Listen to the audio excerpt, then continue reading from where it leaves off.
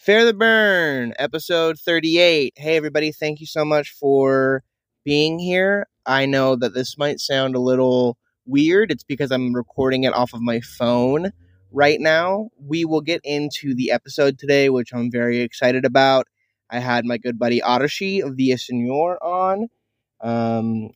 Definitely whiten up his name right there, but don't know any other way. So before we get into it, I just want to thank you guys for being here. If you're viewing this on the YouTube, it's just the logo right now. We'll get into the video in a second. If you're just listening to it, I know that this is a little different than how it normally sounds. That's because I'm recording this right now on my phone. Again, we will get into the episode in a second, but I wanted to read a message that Adachi sent me the night after we recorded this. And it says, he had texted me that he got home and he said, "So good to hang out, my guy. I was thinking on the way home, I think I got Roe versus Wade backwards on the podcast. I think it getting overturned and abortions able to be restricted was an overall bad thing for us as a people group. The church should be the moral compass, not the church enforcing belief by means of the government." So there's a moment. There is a moment. Sorry, I thought the recording had stopped. There's a moment in the podcast where he talks about Roe versus Wade and how the church should be the moral compass.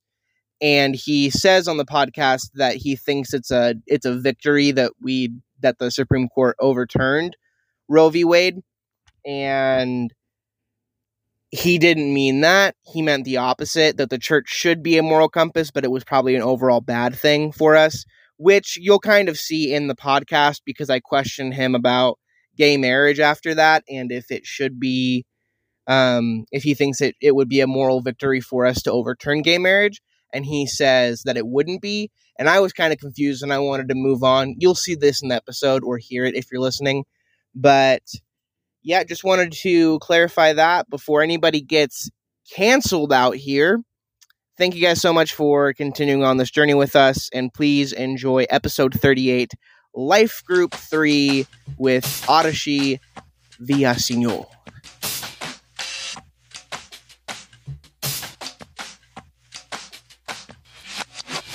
Pretty face, cold heart, whipping in a Rover. Take her out to dinner, got the chicken with the coleslaw. Lies that I told her, love you but it's over.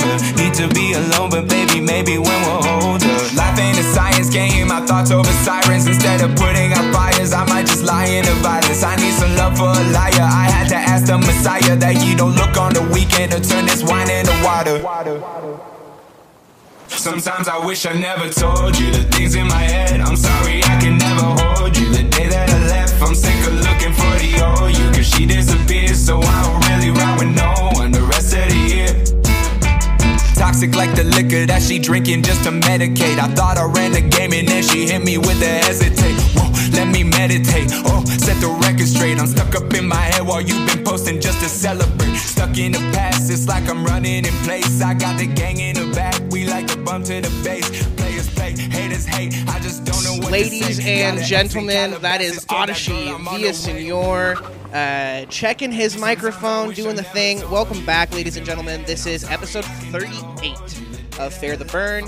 It is Life Group number 3, and I am here joined by a former jump rope team member, the man who I drove the first night with that I got my license. We went and got burritos, and I ran a red light. And someone who I'm very excited to have on the podcast today, it is Adachi Villaseñor. How you doing, sir? Good, man. Thank you for being here. Yeah, of course. Do you remember that night? I do now that you've mentioned it. We went and got Los Betos. We got Betos, yeah. And I ran a red light. You sure did. The night I got my license, bro. So that was, it was really late at night when that happened, Yep. right? Is that why we didn't get in trouble for that? It was late at night and there was like nobody around. But dude, think about it. If there was a car passing through that, I mean, we would have been, out of luck. So Yeah, not here today. for not sure. here today, but God's got our back. Me and Odyssey got a little bit of bruise. We've been trying to set this meeting up for At 3 least weeks. 20 minutes, yeah. Uh, Oh, yeah. But you know, like just like all of my friendships, all of my relationships, all of the people I'm trying to get on this podcast, we make plans, they fall through. We make plans, they fall through. Normally on my end, has nothing to do with the other person, always on me. But we're here now. Odyssey, are here now. Odyssey, I am glad that you're here, dressed just like a bank teller, Just as I am, yeah. because that is what you are. That is what I am. Yeah. Yeah. So I just want to start off before we get into anything about the life group and about church or anything. And I want to say I always looked at you as the leader of our group. Oh, okay. Yeah. I always, other than me.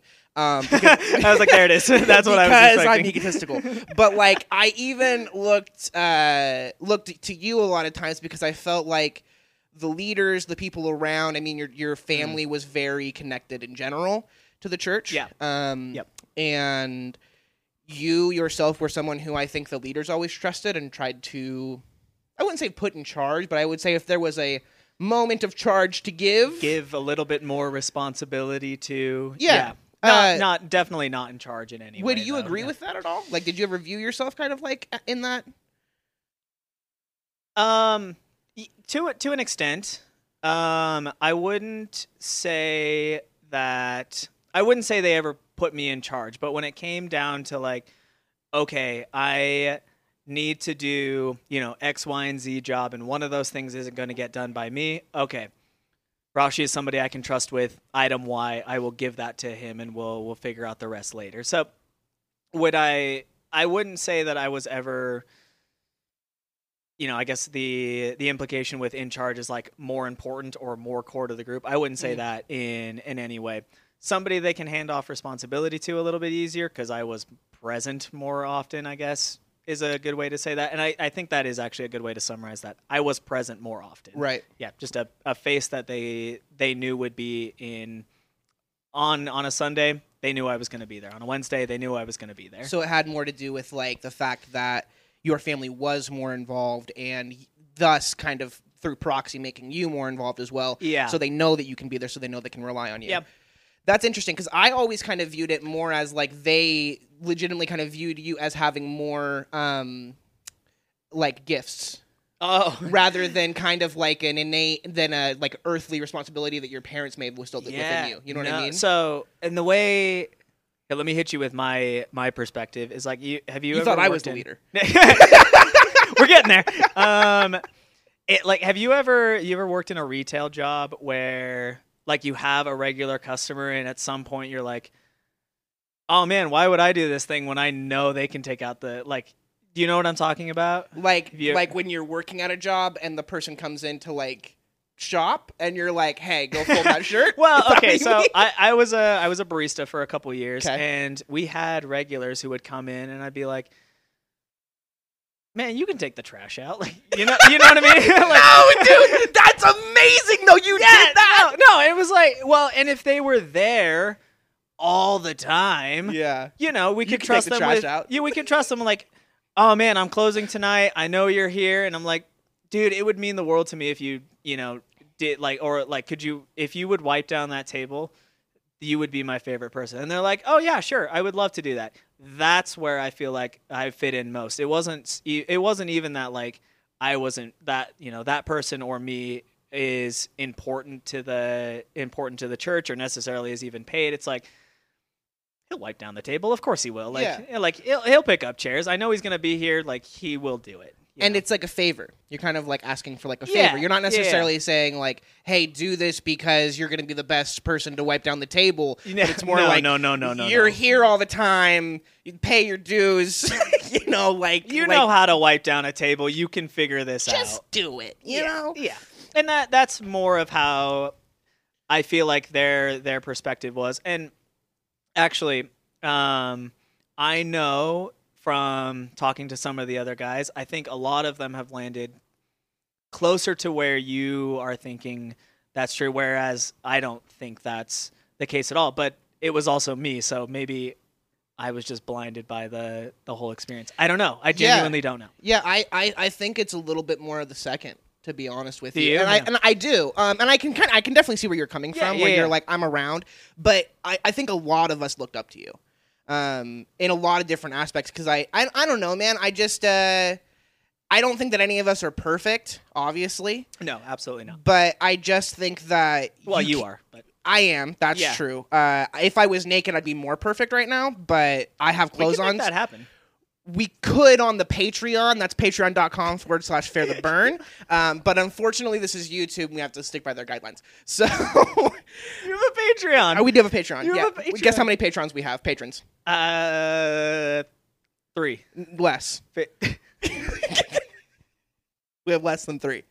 It's a great site though. There's a lot of stuff up there. You could be our first patron today. You could watch Chandler be naked. Yeah, I am actually going to start coming out with a series where I do a 15-minute podcast every other week in a Speedo. That's awesome. Yeah, I'm trying to get people on our Patreon, dude, but no one wants to join. So I'm doing anything I can. We might switch over to OnlyFans. That's some inside baseball right there. But yeah, man. But Adashi, can you tell me, bro? I'm super fascinated in how long you were with the church. The Pursuit specifically, right? Yeah. Because I know that your family was there for a long time. Yep. You recently just I wouldn't say got done with the church, but you recently have no more reason to go there as Yeah. far as attending or serving. I definitely have no more ties there. Yeah. Yeah. So when was the first time that you remember going? The first time I actually remember the first time I was there, semi well. I first attended back in. Hold please, I'm doing some math in my head. I was in the 3rd grade, so I don't know Holy gosh. where that puts us.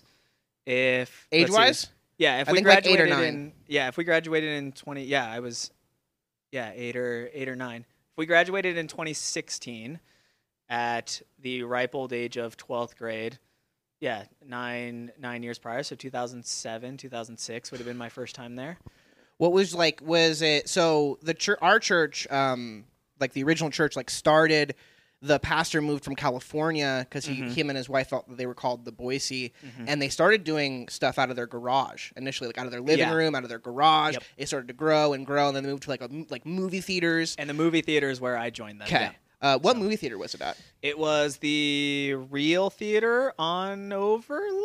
Oh, like the dollar movie theater out there. Yes. Okay. I know so little about movies and movie theaters. Sure. Yeah, it's like a small place. I kind of know what you're talking about. Yeah, It's I was like, not if we drove to it, I could be like, yeah, that's where it was. But You're like, oh shit, I remember that place. I used to worship God in there. Donuts. I ate lots of. They had so many donuts. They had donuts every Sunday. That was wild. Yes. That should be a thing that every church does. Donuts. Get donuts every Sunday. And free coffee. That is something that I noticed at other churches. Free coffee. They do coffee bars where you pay for the coffee. Fucked up. Don't do that. Don't do that. Absolutely not. No. Free coffee, just like the Pursuit, donuts, and all the snacks. Yep. And then sell your T-shirts. You can do this too. It's fine. Yeah. But Sell the T-shirts, That's awesome. donate And to the church. Were you connected with what was the children's group like back then? It is actually exactly the same back then as it is today. They called it Extreme Life even back then. Wow. That's That's kindergarten through 4th. Yes, kindergarten. Oh, it was actually kindergarten through 6th back then. Okay. Yeah, kindergarten through 6th. They had no middle school presence at the time. There was a developing high school group, to my understanding, but as a 3rd grader, what do I know? But yeah, once you hit 6th, 7th grade ish, at that point, you were in the main service. Right. But yeah, no K through 4th. That did not exist yet. Wow. But the fact that they still called it Extreme Life to me and kept that name is so crazy. Yeah. So Extreme Life is actually not the Pursuit's name for it. Did you not know that? Is it so I know that they have not a doctrine, but what's the curriculum they go by?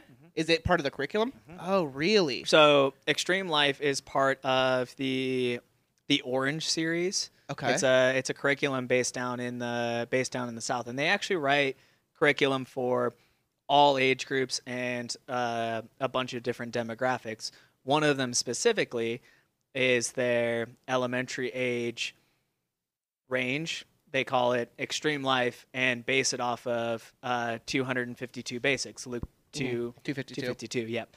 So, yeah, Extreme Life, not even a Pursuit name. It was like, this is from the company Orange, who writes the curriculum, and even to this day they use Orange.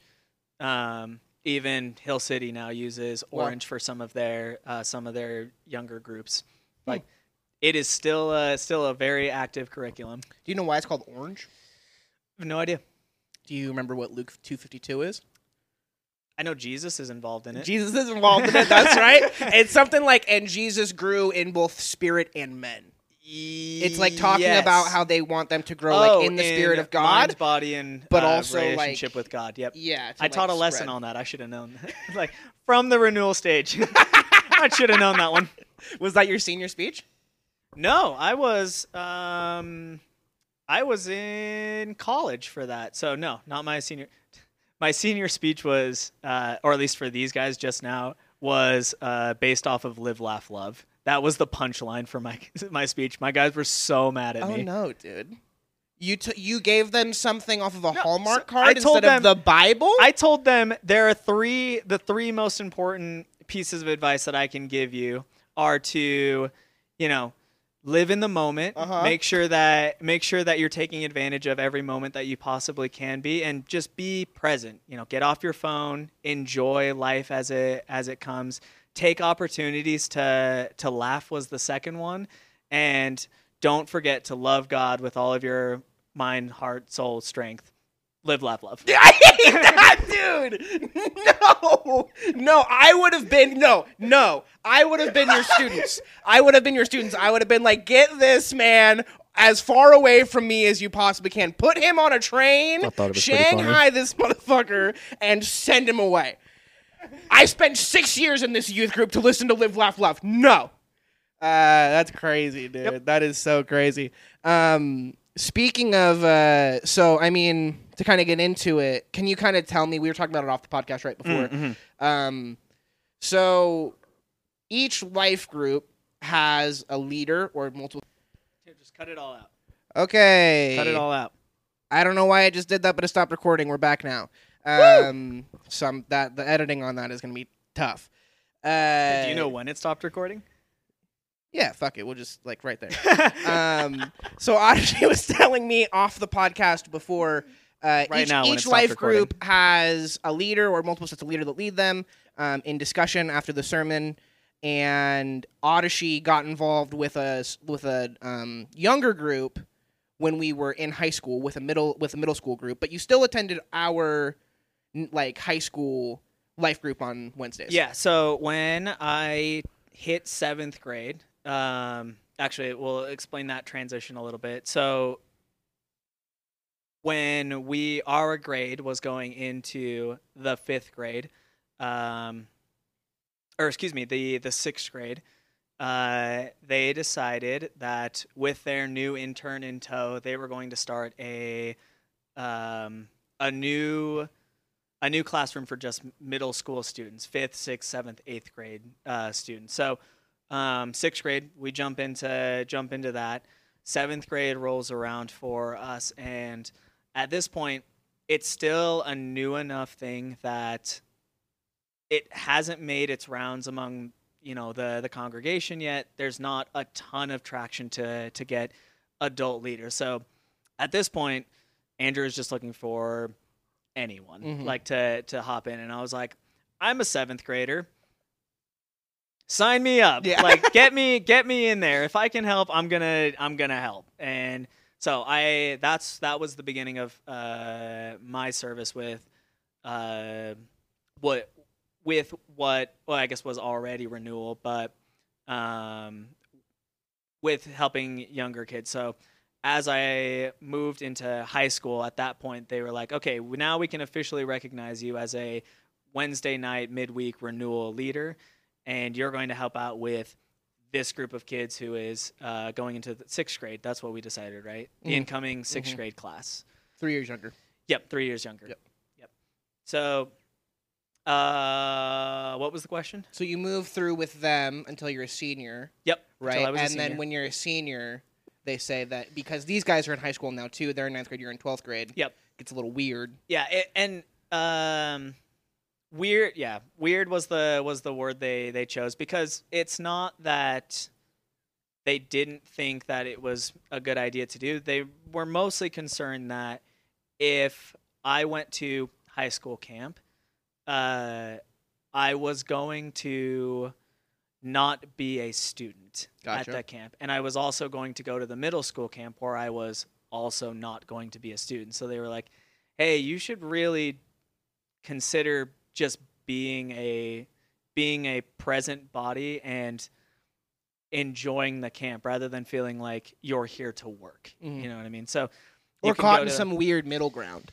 yeah. You know what I mean? Of like, am I a student or am I a leader or And actually, that conversation turned into on most Wednesday nights, if that group didn't have the leadership, I was actually skipping our life group to go hang out with those guys, and they decided for it's senior year.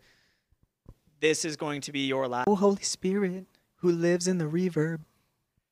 okay. Holy Spirit. I don't know why it's doing this.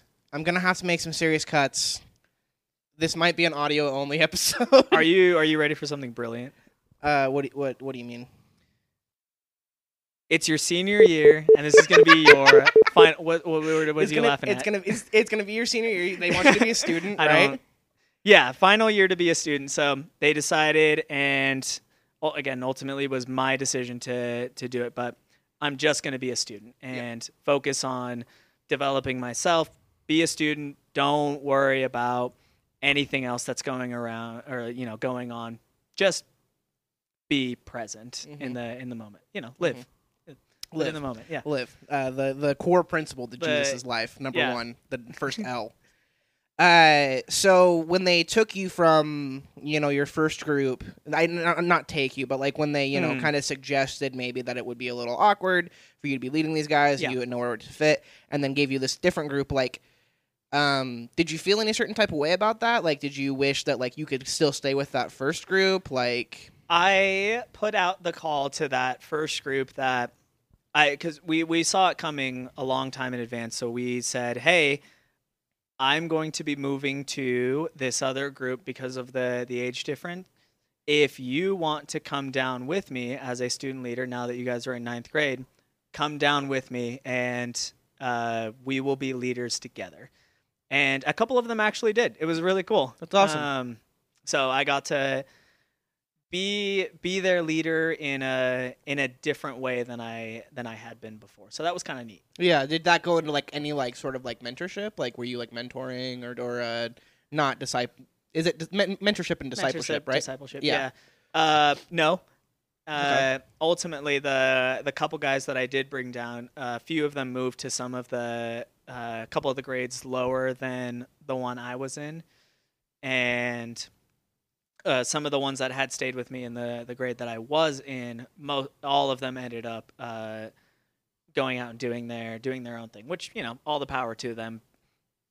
So I didn't actually get to see that go all the way out to the end, but some of them did stick around, and I know that I think one or two of them is still around for another year, so that's kind of exciting. Yeah. I'm not going to be there for that, but it's kind of Odyssey cut his ties, man. cut his ties. Cut his ties and cut the podcast short. Like, it's stopped 3 times already. So, your group that just graduated, though, how'd you like those guys? Pretty awesome. Oh, they were awesome. Yeah. My only sadness with them is I wish my life hadn't gotten so busy during some of the more important years. So I could have spent more time with them. Those couple years immediately following college for me were not they were times that I probably needed to just stop being a leader for a little while, but I was like, I'm gonna just show up and be a warm body in the room, and that's really all I was sometimes. Was be a present, warm body in the room. Yeah, you're present, but you're not present. Yeah. Yeah. And some like the nice thing about the way I was busy during the season that I've got in mind in particular, I was a Bible college student, and also volunteering at a high school program, and volunteering at a different middle school program. So I was writing like 3 or 4 lessons and sermons a week. So I was like, it was always on my mind, and I was like, I can just regurgitate the thing that I learned in class today, and it'll be fine. Yeah, like, yeah. So, how long were you at your Bible college for? Under 2 years. Okay. Under 2 years. What were you studying? I never actually picked a degree. Okay. And let me tell you why. Because I never decided to go full time, and when an opportunity came for me to get out, I did. I just didn't want to. First, this is a whole thing. I'm deciding right now that we're cutting this into a segment of the podcast because I haven't seen you since I actually joined BBC, right? No, I saw you after BBC. Did we get a chance to talk about it at all? Not really, because we were drinking. Because we were going out drinking, and I didn't really want to bring up BBC. You should have. I would have had a lot of shit-faced random things to say that I will tell you now that were being recorded and put online. And online at for the world to see. Patreon.com/fairtheburn. Yeah, man. I mean, just some backstory before we get into your time at BBC. Oh, okay, and perfect. while we were there, I mean, both of our direct leaders went to BBC. They did, yeah. And that's a big reason why a lot of us wanted to go there. Yep. I personally thought that our life group was going to start a church somewhere from like 8th to about the middle of 10th grade year. We're going to talk about this, but some of us stuck it out. At BBC? Well, no. Or at starting a church? Like, some of us are still there. Oh, interesting. But we'll get to that. Yeah, okay. We'll get to that. Okay. But yeah, all of our direct leadership all went through Boise Bible College, learned, got their theological foundation there. So naturally, as somebody who was heading in that direction of like, oh, I want to start a church, this is the group of guys I want to go with. Harrison, myself, and Nathan Davis all ended up at Boise Bible College. Mm-hmm. We did the thing. That was one of the most formative times in my life.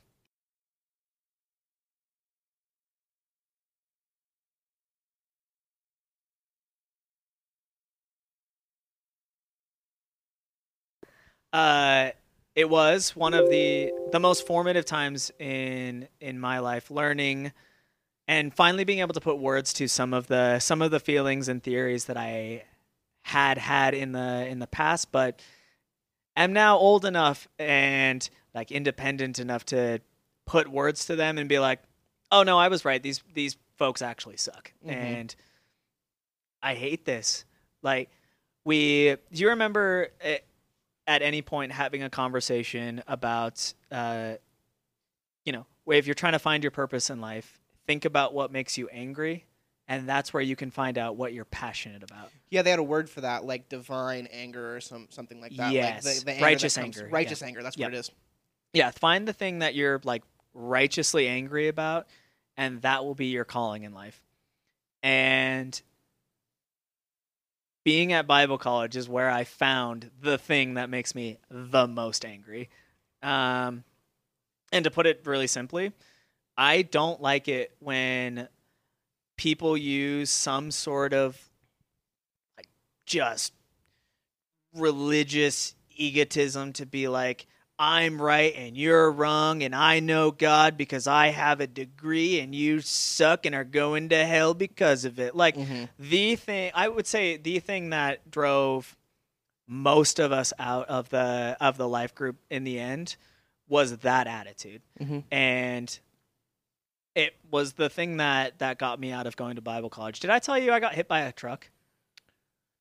Yeah, when you were on your bike, right? Yeah, I was. Yeah, and that's Go ahead. Go ahead. Yeah, so I was biking to school, biking to the Bible college, and that weekend, it was Friday morning. That weekend, EBC has an event called the All Campus Retreat, and for underclassmen, it is absolutely 100% required. Okay. And honestly, not so bad, assuming that you lived on campus, because it was like 8 a.m. You listened to sermons and whatever messages from people all around the valley, telling you about their church, their congregation, like what are some of the cool things that they've learned, yada yada yada. It was really neat and informative. Are they like pitching you their churches, or are they? Not really. It was more like previous students coming back to be like, hey, this is some of the experience that I've had in the real world, and here's how my education at BBC has helped me. So, Gotcha. like, genuinely, I think the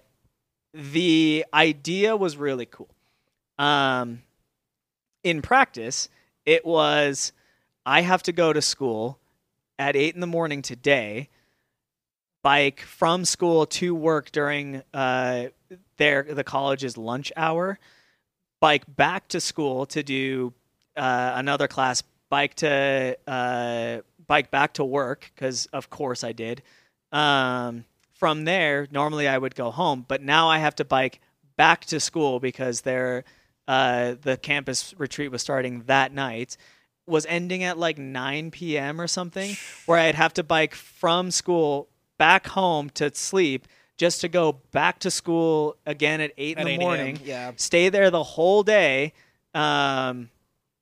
Until like 8 or 9 o'clock in the evening, bike back home to sleep, bike back to school in the morning, where I was going to have to miss volunteering on Sunday for school, knowing that I had a paper due on Monday. Wow. So at some point during all of this, I'm supposed to write that report for who became the guy who was the president of the school at the time. So he knows the retreat is happening. He knows that all of us in that class have to be there, and he chose to put the due date on that Monday. Yeah. I was like, this is absurd. And I was so mad about having to do that. So I'm biking to school that morning, and I am just very upset. Mm-hmm. And so I ended up, there was a guy who ran a stop sign, and he hit me. Honest to God, like when I got hit, I got bumped, got thrown into the middle of the road, and I was like, I stood up. I actually walked myself back to the curb and was fully anticipating having to go back. And it wasn't until the ambulance arrived and they told me, "Hey, man, you should probably stop asking people how their day was," because I was like trying to make friendly conversation. I was like, these people are helping me. I'm gonna go Just back got to hit by a school. truck. Oh, Like, hey, man, how are you doing? I was like, I gotta keep my attitude high because otherwise I'm not gonna get back to school. Yeah, so you're still planning, like, after you get hit by the truck, you're like, your mission is I still was like, like, I still got to get to school. Yeah, my thought was like, I'm going to sit here and rest for a little bit, and then I'm going to continue going to school. I'm definitely going to be late to first period, but I'm going to go back to school. Like, that was where my head was at. And then the ambulance showed up. They picked me up and took me into the ambulance, and it was at that point that I realized, okay, I'm probably not going back to school. Yeah. That is the most tangible way that God has ever spoken to me, because I wanted out of that retreat so bad. I was like, God, I will do anything to get out of this retreat. And I got hit by a car. Wow. And Just because of, like, the exhaustion and just going back and forth, and, I mean, it just seemed like they were overloading you guys. yeah, and that's a lot of what it was, is their philosophy was that this is a boot camp for your spiritual life. And again, all very good theory, where we're going to take these kids, we're going to, rigorously train them to be, reliant on God, to form the habits needed to have a robust and healthy spiritual life as they move forward into ministries, which will probably be just as or even more taxing. Mm-hmm. All things considered, like the workload at BBC was actually less than what I had in high school. Okay. And probably less than most people's like undergraduate programs. Like I genuinely think it wasn't that bad. I just want to throw out real quick, you did go to a high school where you can graduate with your associate's degree, so you were probably used to a bigger workload. Just going to throw that out there. I did do that, but I wasn't going to include that part, but I did do that. You did do that, but continue. Yeah, so, yeah, all things said and done, it wasn't really that bad. Where it broke down in practice was they assumed a lot of all of their students. And for the vast majority of them, staying on campus was a pretty reasonable expectation. But for somebody like me who grew up in Boise, kind of knew the area, and if I could find something to do off campus, I was going to do it off campus because, most of the kids are coming in from Oregon, wherever, and they're like, "Oh, I don't know anything about Boise. I need to get food. I will go to the cafeteria or whatever." Just on campus. Yeah. Which, like, perfectly reasonable for anybody who was committed to staying on campus. I was not, and I didn't want to pay to stay on campus. So that it really brought into perspective again the like egotism of, hey, I'm going to train these students up in this exact way, and I'm going to make it hell for anyone who's not doing it in this exact way. And I think God is bigger than that. That's really what it comes down to, is you want to train somebody for an active life in ministry. Don't tell them to change ministries every year. Tell them to commit to one, because your job doesn't get to change every single year. You're going to have to slog it through 5, 10, 15 years of a ministry that's not very fun. And that's real life. Welcome to it. Not this boot camp, whatever. It was not a good system for anyone who was not 100% involved into that system. And genuinely, I don't think it was working. I know of 3, 4, maybe a handful of success stories from that school. Everybody else I knew, pretty much dropped out. Yeah, and I've also kind of heard, I can't remember who it was that said this, but they said that someone they even knew went to Boise Bible College and studied like preaching, and they were a better preacher before they went than after. Yeah, so like even like it can kind of beat some of your gifts maybe out of you. Yeah, so here's an actual really good example of what you're talking about. There's a class at BBC that in theory is really cool. It's called Hermeneutics of Preaching. Hermeneutics of Preaching?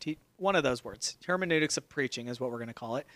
And the idea is that all of your preaching should start with the foundation that the Bible is truth.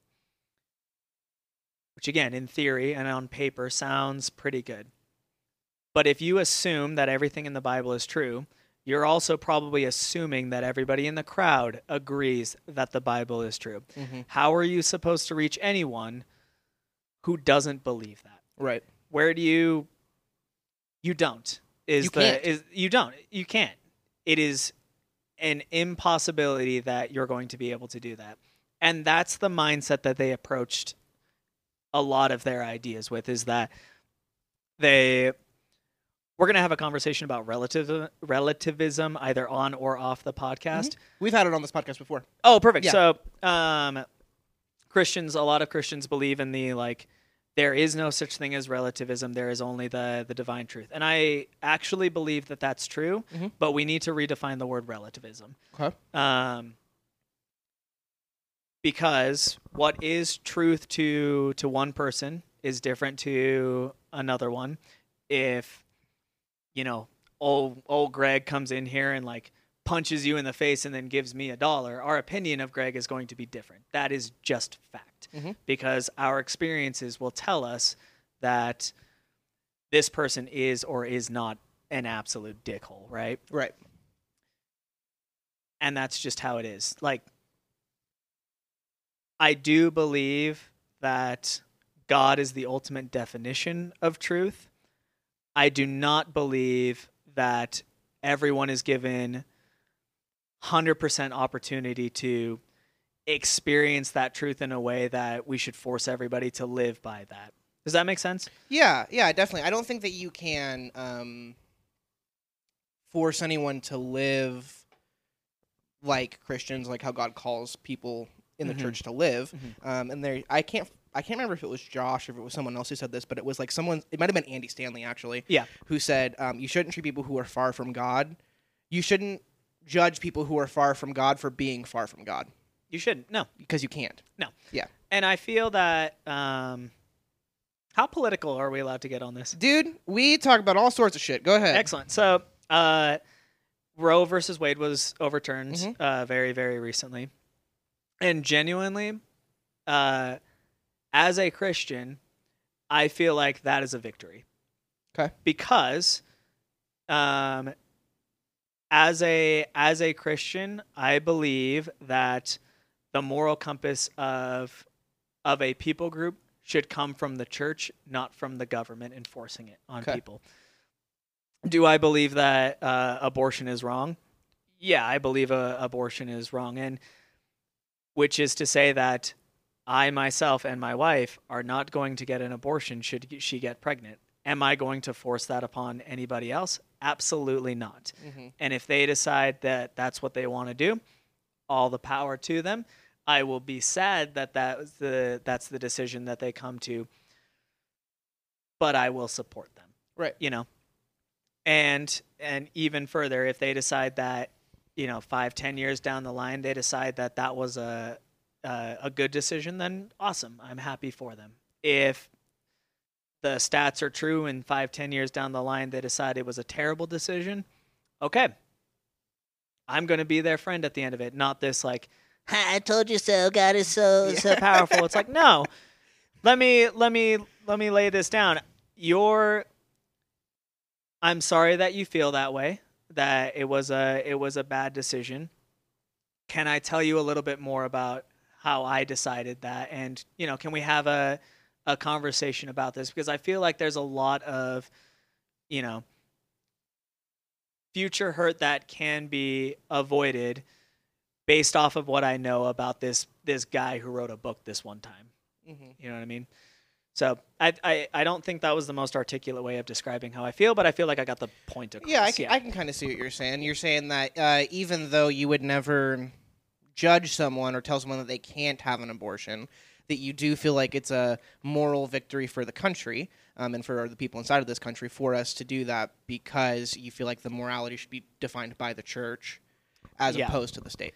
Yeah, and I genuinely think that's I don't have to argue with that. That is a biblical principle. Look at Acts chapter 2. Did they try to take over Rome by any means? No.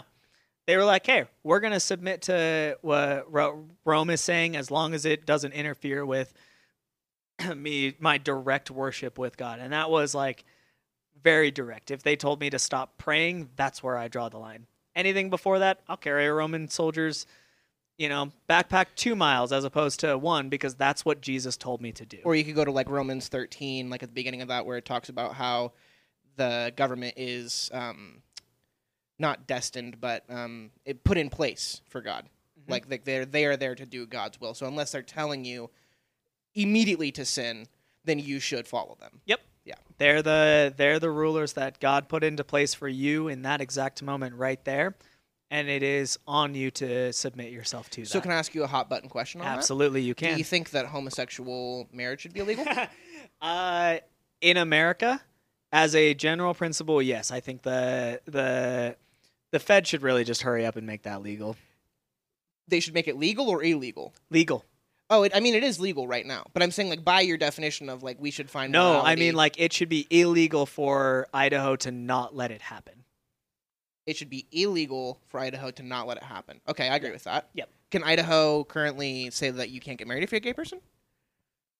I thought so.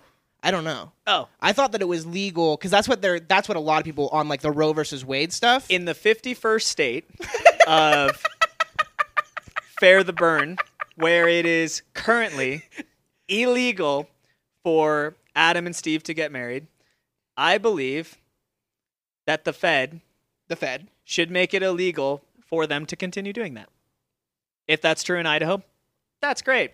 I don't follow politics enough to know whether or not it is. Do you do you feel like, I guess this is my question. Yeah, do you feel like it would be more morally acceptable because of the church and what they say about homosexuality? Would it be more of a win for us to say, to overturn whatever, it was like 2015 or 2016 that said that gay marriage was like federally legal? Do you think it would be a moral win for us to overturn that? Much like Roe versus Wade. No one's going to judge you here, bro. No one's going to judge you here. We're going to talk about flat Earth in about like 3 or 4 weeks. So, do I think on a moral level? On a moral level, I'd say maybe not. I think it would be a step forward for us as a people group. But when it comes to moralities as imposed is the wrong word. Moralities as set by the Bible, sure, maybe not. Okay. I think there is a lot of value in letting people make their own mistakes and learning from them. I'm not at all saying that gay marriage is a mistake, but it is. I'm not at all saying that, but I do think that there are times and situations where a person has a lesson to learn, and the only way for them to feasibly learn that is to make the mistake to do it. And if I didn't think that, and if I didn't think God thought that was true to some extent, He wouldn't have given us free will to make the mistakes that we do. Mm-hmm. Like one of my students asked a few months ago, and I've been pondering the question a little bit ever since, if God wanted to give us free will, and therefore He put the tree and the tree of the knowledge of good and evil inside the garden, and we have the choice and all that to not take from the tree, right? Mm-hmm. He could have just avoided that. He chose not to. And I feel like that has merit on answering the question whether or not there is free will. Yes, absolutely, and I think God 100% supports that. But I think there is also a level of, we are the image of God, and the image of God is to be rulers of the dominion that God gives us, whatever that is. For, in a practical sense, that's like, I have a bank account, and it is my job to be wise with that bank account. Mm-hmm. We as a species need to learn through a tremendous history what a wise way to actually do that is, and this is the method that God chose to do it in. And I think that's really fucked up, just the atrocities that happen to human beings. But the other side of that is, I need to trust that this is also, if God is benevolent, that this is also the best way to do it. Which is a hard truth to swallow, and I'm not even entirely sure that that's like the doctrine that I believe, but it's where my thoughts have led me up until this point. So, do you think I'll come back later and let you know? He will. I'm going to be in Pocatello, but we'll see. I might be visiting you sometime out there. So we'll see. Well, who knows? Do you think that God knew that Adam and Eve were going to eat of the fruit? 100%. Yeah. Yeah, I agree with that. I think that God doesn't want slaves. That's the biggest thing, is it's like God doesn't want us to not understand what is on the other side. Yep. Because if we see what's on the other side, we then have the choice to say, no, this is what I want, right? And it's like the imagery they used to give us in youth group all the time. If I ask you if you want some pizza, Yes. Right? And you don't want any pizza. Yeah. I'd be an asshole to give you pizza. To continue giving me I the would pizza. be like, yeah. no, take this Take pizza. the pizza. Take this pizza. Yeah. It's Hawaiian. And they're like, I don't like pineapple on pizza. And you're like, take it. Pineapple on pizza is a good thing. Yeah, pound that, brother. Pound that. No. I'm just being the majority of people, but not. And if you agree with me, join the Patreon. If you don't think that's a good idea, then join the Patreon, and we'll explain on that show why pineapple is a good idea and why you should be more open-minded to try it. And just like Anyway, go Adachi used to say back in the day, suck my obelisk. Suck my... I forgot I said that. For a long time, dude. And then we did an episode on this show about Freemasons, and how about how they worship Lucifer. Oh, that was Cameron's episode. No. Wait, you guys No. talked about it on Cameron's episode? Probably a little bit. We talked Yeah, a about little bit. Freemasons Touched it, yeah. a lot. Do you? Oh yeah, dude. So I know an active member of the Freemasons. Mhm. Like personally know at this point. Yeah, I know a couple too. Yeah, I'm so curious about what you've got. Well, bro, you could go back to episode 16 and check it out. It's I called literally cannot. It's called Altion Childs Exposes Freemasonry. I'm literally so enthralled by all the videos on the Patreon that I don't have time to go back. Hey, there's so that's- much content on there. Patreon.com/FairTheBurn. Yeah, man. We can talk about that a little bit off air a little bit. Yeah, that's fair. Go watch episode 16. Go watch all the episodes, and keep watching this one, even though it's kind of a jumble of mess, and we're getting through it. We're getting through it. Cool, man. So I just want to hit on the relativity issue before we kind of move on, before we continue. Yeah. So are you saying? So do you believe in relativity? In what way? In the case of truth, like absolute truth. In the case of absolute truth, Mhm. I believe there is an absolute truth. Yes. So the universe and the foundations of it wouldn't be relative to you. That's where things get a little bit more complicated. Is there an absolute truth to how it all came into being and the logic of the universe? Yes. Mhm. Yes, there is. Do we all experience that in different ways and come up with different conclusions based off of those experiences? Absolutely, yes. Like I said, if I said old Greg earlier. I wanted to say Greg. Joe Rogan, yeah, but Yeah, Joe Rogan comes If in Joe- here, punches me in the dick, and hands you $1. and hands me $1. We're going to have experienced that event in two very different ways and come to conclusions about how that event went and our opinions of how that went in two very different ways. Is there 100% a concrete thing that happened at that moment? Yes, absolutely. Did we come to very different conclusions about it and very valid conclusions about what that event was? Yes, absolutely. So I think that people just need to have more intelligent conversations about the word relativism is really what it comes down to. Do you think? Okay, this is my last question about it. Do you think Yeah, that keep that coming. affects your salvation, or one's salvation? Do I think that affects one's salvation? No. No, I don't. Like this is my example, right? Like, you have someone who grew up their entire time in Islam, Mhm.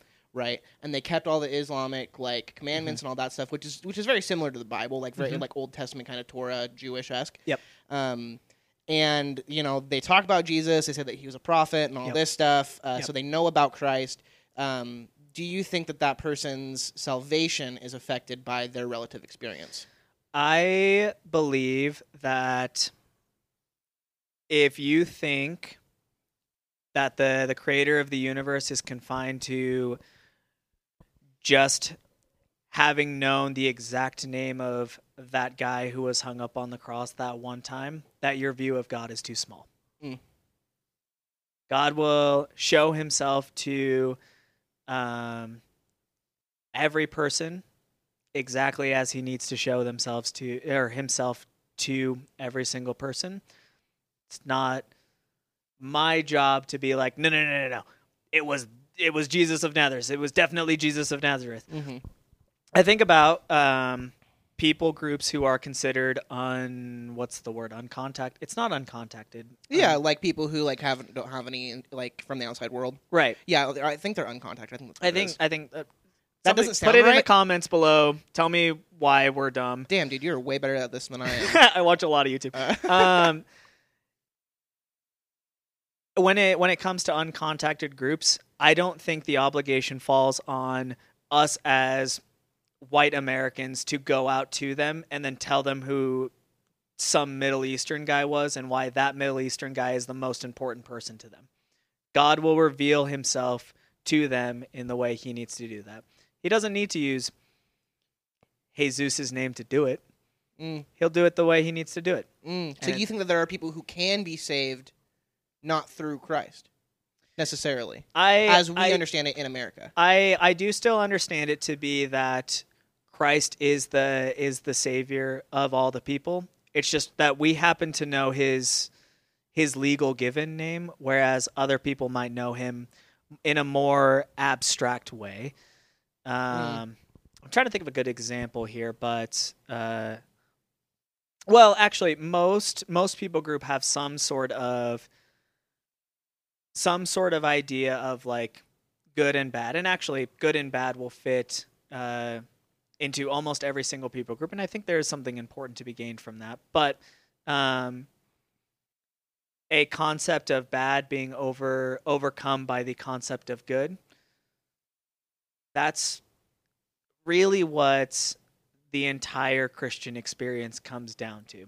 We just have more specific words defining those things for us. The son of Eve crushing the serpent's head. We know the son of Eve to be Jesus of Nazareth, whereas somebody else might know him as, I don't know, the spirit bird who was going to come down and eat the worm of evil or something. I don't know. Right. Or there was an uncontacted tribe that got contacted by missionaries, and they couldn't really explain Jesus to them, so they explained him as like the gate man. Like he is the gate to like what can bring you to a higher place. Like that's kind of how they had to describe them. Yep. So they never knew him as like Jesus or Jesus or Yeshua, like any of those like actual terms that you find in written scripture. They knew him as the fucking gate guy. Yeah. And if you think that in order to be saved, you need to know Jesus as the Savior, first off, no one in the Old Testament knew the guy's name was going to be Jesus. Mm-hmm. Second off, your view of God is too small. And that's all there is to it. God is bigger than that. I would absolutely agree with that, bro. And I even... So I started this podcast with a friend of mine named Cougar Coburn, and he, has really been diving into scripture lately. So when I met him, he was very far from the church, like not, and I was kind of on the same path of like really not knowing where I fit in and still kind of wrestling with Jesus and stuff like that, smoking too much weed. But like, over the last, since we started Fear the Burn, really, like, I've really seen God move in him in a lot of ways that he's just now understanding might be God, if that makes sense. Oh, that's cool. Like, his way of being has been, like, more biblically and scripturally based without him even realizing it. And I had the debate with him the other day. I said, Cougar, even if you died, like, let's say that he got hit by that truck, right? Yep. Before he fully realized, and he wasn't wearing a helmet. Yeah. Shout out to Mr. Keith. Yeah. That's the only reason. That's the reason I didn't die. Yep. I cracked my helmet that day. So all of the wisdom from my childhood came together. Dude, Dr. Keith Dr. Anderson. Keith and Miss Jeannie. Dude. Shout out. I'll tell you what, I have a bike right over there that my mom got for me, and I started riding it without a helmet around, and I thought about you. I did. And I was like, oh, frick. For all the Christians listeners out there. He meant fuck. Go on. I should wear a helmet because Odyssey could have died. If he wasn't wearing a helmet, he would have died. Yeah. And so, so I agree with that. Completely forgot what we were talking about. Oh, I said, Cougar, if you got hit by this truck, right, and you weren't wearing a helmet and you died unlike Odyssey, who lived because God loves him. You go on. And because Mr. Keith and Mrs. Jeannie told us, I believe that God still would have saved him. And it's not my call to say, yeah, you're going to go to heaven or not. But I was like, Cougar, I've seen Jesus working in you for so long that he's, every other religion is man reaching out for God, whereas Christianity, like to me, and people say this all the time, is God reaching out for man. Jesus was coming to you, man, and he was like really trying to get a hold of you. And now I feel like he's at a point where he's really diving into doctrine and scripture. And I would love to introduce you guys because I think that you guys would have fascinating conversations. Probably would. And we'll talk a little bit more off the pod. But I totally agree with you where I think that if you believe that Jesus needs to be the like Jesus as we know him or whatever, or you need to go to church every Sunday or whatever, like to be saved, and you need to get baptized in order to be saved, and all these like foundational things. People are like, you have to do this, and or else you're not going to go to heaven. I totally agree. Your idea of God is tiny. It's way too small. Yep. I mean, at that point, you are putting restrictions on the guy who made the logic of the universe. He gave you the restrictions. And this is not doctrine, and I will preface that with this, but that if you know that you should, pray the sinner's prayer and get baptized, you should do those things because they are good practices, not because they are necessary. And you'll see, like, going through the book of Acts where what are the requirements to be saved was a paper we had to write. An actual very insightful paper that I'm happy that I did do. I believe there are 3 different moments where somebody is, like, saved and converted in that very moment. I think minus Paul. My people group is saved and converted in that moment. There are different steps that they take to do that. Baptism only shows up in, I think, 2 of the 3. Flying tongues only shows up in 2 of the 3. Like, not all of the pieces all fit into every single one. Which, to BBC, I don't remember what their ultimate conclusion was on it. I just remember it being very unsatisfactory. To me, I interpret that as, hey, if you know you should do it, you should do it. If you don't know to do it, then God probably didn't want you to know that you needed to do it. He's not gonna. I genuinely don't think that if it was a matter of like life or salvation and not salvation, that God made people who were allergic to water intentionally, because then they could never get baptized, and that freaking sucks. It's a like a really out there example. No, but the totally point makes totally sense. sticks. Yeah, totally makes sense. Yeah. That is fascinating, bro. Dude, this is why I wanted to do this podcast, man. Is because you guys have all said shit like, and granted, I was one of the guests for Life Group 2, and I said some shit that was pretty profound. But you and Cameron, the leader, some would say, yeah. Thank you, and we'll get back to that. But you and Cameron so far, man, like, this is why I wanted to reconnect with you guys, because I really think that we all had something good, which kind of leads me. What do you got? You got to be out of here? Or? No. Okay. What's up with this church? You guys possibly might want to.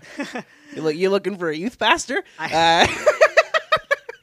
Here's the thing: is the more and more that I've become part of institutionalized church as a gathering on Sunday, the less and less I think that was the original intention. Bro, give me some. Give me some, son. Yeah, continue on that. I think that the church does need, like the capital C church, does need specific things in order to work. Nuanced conversation about theology is one of those things that needs to happen.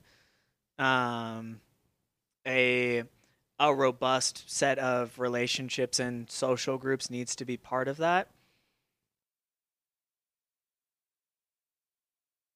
Outside of that, not a constant need, but a hunger for more growth in its people. Just we've got a group of people who play board games on Monday nights, and we just want to make that group bigger, to bring genuine joy and the love of Christ to people's lives. That can be church. And that's what the Bullocks are doing down in Australia. And I think that is not the like most ideal, but I feel like in many ways the most pure idea of what the church should be. Not this, we meet on Sundays and, you know, drink the grape juice and hear about Christ from one guy standing up there. Yeah. Mm-hmm. Who we pay his salary. Like, I think there are a lot of benefits to doing that. Otherwise, I wouldn't be part of a church myself. 100% are benefits to that, and I think that Josh is smart enough that I do enjoy all of his sermons, basically every single Sunday. Him and anyone else who teaches on a Sunday. However, I don't think that rigid legalism of I need to show up on a Sunday morning at 11 a.m. sharp to drink this grape juice and this cracker that aren't even grape juice and crackers anymore. It's all like synthesized this, that, and whatever because we need to be... I have so many opinions on communion. That structure is not... It is the lowercase c. It is the lowercase c. And I feel like if I were to walk up to any of the pastoral team at Hill City and ask them, you know, is what we do here on a Sunday the big C? I should clarify what. Do I need to clarify? Yeah, we've never talked about the little C. Okay, so little C, big C. Both the word church. When we're talking about uppercase C, we're talking about like Acts chapter 2, church, the bride of Christ, as it's referred to in a later book that somebody in the comments will write down below. The like perfect, idealized, and actualized version of what Christ was trying to bring to the world. Whereas the lowercase c is this is the place that I attend on Sundays. And I absolutely believe, organizations. And I 100% believe that if I were to walk up to any one of the pastoral team at Hill City and ask them, is this the big C or the little C? They would all 100% say, this is the little C, the big C exists. We're trying to help facilitate the big C. We are not the big C. So that's why I'm a part of Hill City Church. And I will say, too, the one thing that you can't take away from Josh is that dude's brain. That guy does have a way of preaching and a way of speaking and communicating that I think, I wouldn't say is necessarily unmatched because there's obviously a lot of people who God's given gifts of speaking to. But just, I still watch Hill City. You know what I mean? Like, I've never been, and I watch Hill City because I'm like, because Josh is a good preacher. And I don't always agree with what he says, but I think that's church, bro. Like you're saying, that's where you get into the nuanced conversation. Like you guys, you just had, bro, I'm telling you, you just had the Sermon on the Mount talks. Literally like the last month. I've been watching them. Okay? And I disagree with what Josh says by saying that Jesus, when he says that he didn't come to abolish law but to fulfill it, I totally disagree with what Josh says. Yeah, and I 100% agree with it, and that's why we're going to have a nuanced conversation about it. That way we can get to our own conclusion of what truth is so that we can get to absolute truth. There it is. Or even besides that, bro, like I just feel like that was something that I've always felt comfortable with everyone in Life Group regardless. Like, if I had some sort of question, and maybe it's because we were kids, so we were a little less, like, knowledgeable and, like, scared. That might be a good thing, though. That might have been to our benefit. But I even remember when we hung out after, you know, in 2019, right before COVID, when we went out drinking and stuff, I had brought something up about Scripture to you, and Adam Casper was there. Do you remember this? Adam Casper was Dude, so weird. Adam was at Black Rock Coffee when we met up with you and Nathan and me and someone else. Do you have a bottle opener? I sure do. Bro, can I get one of these from you too? And Casper was there, and me and you had talked about something in the Bible where it was like, I forget what it was, but thank you. Cheers, brother. So good. I forgot what it was, but even I had brought something up, and you said, well, no, I don't think that it's like that. And I said, okay, well, why? and you from behind the barista counter told me why you don't think that this scripture is why it is, and I told you why I think it was. I don't think we really came to a conclusion because we were out in a coffee shop. I was working. And you were working. But yeah, man, like I definitely agree. I mean, I don't think that organized church is inherently a bad thing, but I don't think it was how God initially set us up to be. I think God set us up to be just one giant big C with a lot of house churches, which is like what you see in a lot of early Christian churches, whereas people meet at their house. You know, you draw sticks or whatever to figure out who's going to be teaching whatever lesson, and it's a lot more community based. Yeah. So I'll give you a more concrete example of how this is playing out over at Hill City. We joined, my wife and I joined a life group there. They actually kept the same names, and there is it's a couples life group. One of the husbands and wives the husband is like in the hospital at this very moment right now. Like, oh, wow. So,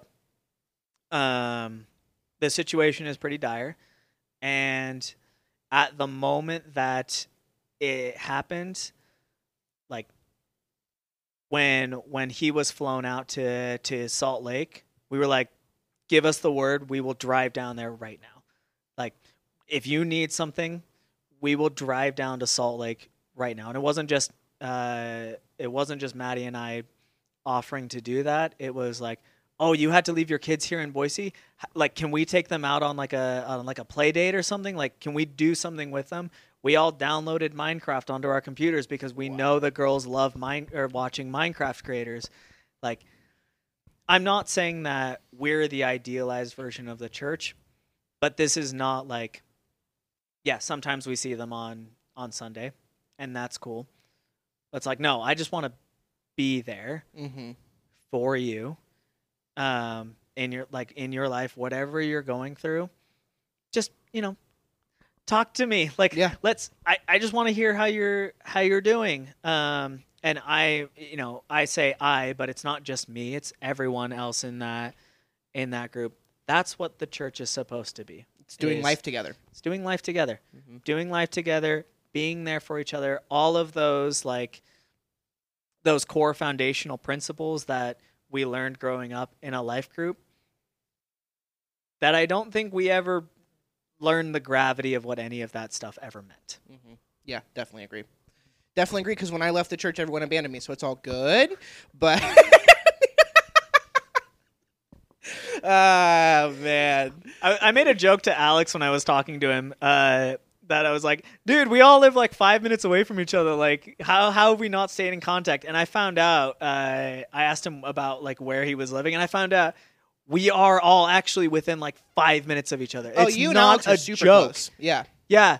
We've been within 5 minutes of each other for the last 6, 7, 8 years. And he didn't even have my phone number anymore. Like, yeah.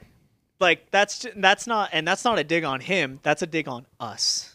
As a collective. We're getting the band back together. Capital C church. Capital C collective. Yeah, man. Just big change of gears here. What are some of your favorite camp moments? Let's start as a student. Okay, actually, do you have one that comes to your mind, like off the top of your head? I will share this one because it's relevant to the previous point. Okay. Which is that at one point I went to a winter camp. It was my junior year winter camp. Okay. And at this particular camp, it was a high school camp, so I was a student, and I was supposed to be just a student. We had gone to, and I say we, I'm talking about Nathan Davis and Maddie McBride. We had been at the middle school camp like a month earlier, so we had heard all the lessons, heard everything, had experienced the camp before. We knew everything that was going on, and we could see that in some ways they were struggling to make the schedule come together as cleanly as they would have liked. And we're three people who have already done the schedule. So we know exactly what needs to be what and where. Also, we kept the same schedule for every single winter camp for so many years. So it wasn't even like the three of us are like, oh, we're so smart because we were at the last camp. It's like, no, we've been doing this for a long time. Yeah. Everybody knows that we're following a little bit behind, and we can all feel that. The three of us were just equipped to do something about it. And they told us to not do anything about it. And so we decided to do nothing about it. Oh, and then man. not participate in any of the activities for the next 3 days. What did you guys do? We just hung out. Just chill, dude. We knew, like, we were like, at this time, we know everybody's going to be at this location, so we're just not going to be at that location. That's amazing. That's great, man. That's a winter camp I would have liked to go to, for sure. It was To, dope. like, show up and be like, man, I'm just going to kick it. We're just gonna there were multiple times where we would just be hanging out and they'd be like, hey, you know, all students in the place, and we were like, we literally did this a month ago. Don't at me. Like, full-grown adults would be like, yeah, these 3 high school students know what they're talking about, and would just walk out. Incredible. You just look at them. I paid $150 to be here and do nothing. I paid $150 to not participate in this camp, Yeah. and you're not about to change my mind. You remember the first Go camp? Which one? The first one, bro. The very first one. Our first one? When we were 6th grade, that was the first Go camp. Mm-hmm. Do you remember this? I don't think it was called Go Camp. It was absolutely called Go Camp. And you want to know how I know? How do you know? Because they had the duct tape art. And I remember walking in. I was there at the previous year, but go on. Okay. Were you there that year? I was there that year. Yeah. Okay. With the duct tape art. So, like, Yes. I had been going to the church for, I started my 5th grade year, spring. So, like, going into 6th grade was the first time that summer I had the opportunity to go to a camp. Going Into 6th grade. um So it was summer camp, right? And so they considered you the grade you were going to be. right. So I started going to church on Mother's Day of my 5th grade year. I remember that. Okay. Yep. And then and then camp was in like July or something of that year. And since we had graduated 5th grade, they considered us 6th graders, and we got to go to this camp. Yes, you're Okay. right. You're right. Yep. You're right. Yep. And when I walked in, I went, "This is crazy," because people are spray painting shirts outside. They sure Don't were. know what that is. There's an ice cream truck with soft serve. Snow cone, yeah. There's duct tape art on the ground, Sure was. and people are going nuts. They sure are. Now, Now, the things involved in this camp, I think, are illegal if they're taken outside of a church camp. Do you remember Romans versus Christians? Yes, you do. Yes, you fucking do. This went from a 1-hour podcast, Odyssey, to a 2-hour podcast. Let's go. I'm with ready. multiple breaks in it. Tell me your remembrance of Romans versus Christians. I remember getting caught up in the hype about it. Okay. And- What was the game? Oh, We've talked about it on this. It was actually called Bible Smugglers. yes, it was It was called called Bible Smugglers. Yeah. And I've called it Romans versus Christians on this podcast. That is factually incorrect. This guy's an idiot. I'm the leader. So listen to everything that I say. Yeah. Bible Smugglers was a game where essentially they broke up every life group and then they brought us into a room, and our leader, Andrew, was playing Julius Caesar, and he gave us like a warning because he's an actor, bro. Like he did a He good was an job. actor, yeah. And he was like, he'd either say to your group, "You're Christians. Yep. You have been given the Spirit of God, and your Yep. job is to deliver churches Bibles from this church located at one part of the church Yep. to another church located in the other part of the same church. So they're acting as if there's 2 churches inside of this one churchception. Totally weird. And then he'd say, "Do that." And then to other groups, like to our group, he said, "You are Roman soldiers." We were Romans. We were Romans. We were Romans. We were Romans, and I'll tell you what, because me and you went through this game together. We were Romans, okay? He said, "You guys are Roman soldiers. You guys, his job is to stop Christianity at all cost, blah, blah, blah, blah, blah." Okay? Wow. Yeah. And me and you turned. We turned We Christian. did turn. turned That's what Christian. happened. Because all of my memories of that game are as being a Christian. So we must have turned pretty early. You know what? I remember that conversation now because we met with It was Travis, wasn't it? Travis, who was Yeah, it might have been Travis.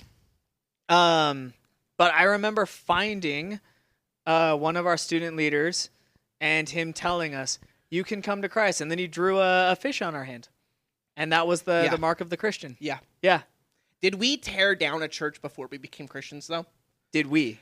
Me and you. I specifically remember going into a church, right? Church, yeah. Quote unquote church, inside of the churchception, and finding a Christian there. First of all, I remember lining kids up. I remember like lining kids up down a hallway with like a bat and being like, "You're not going anywhere, Christians."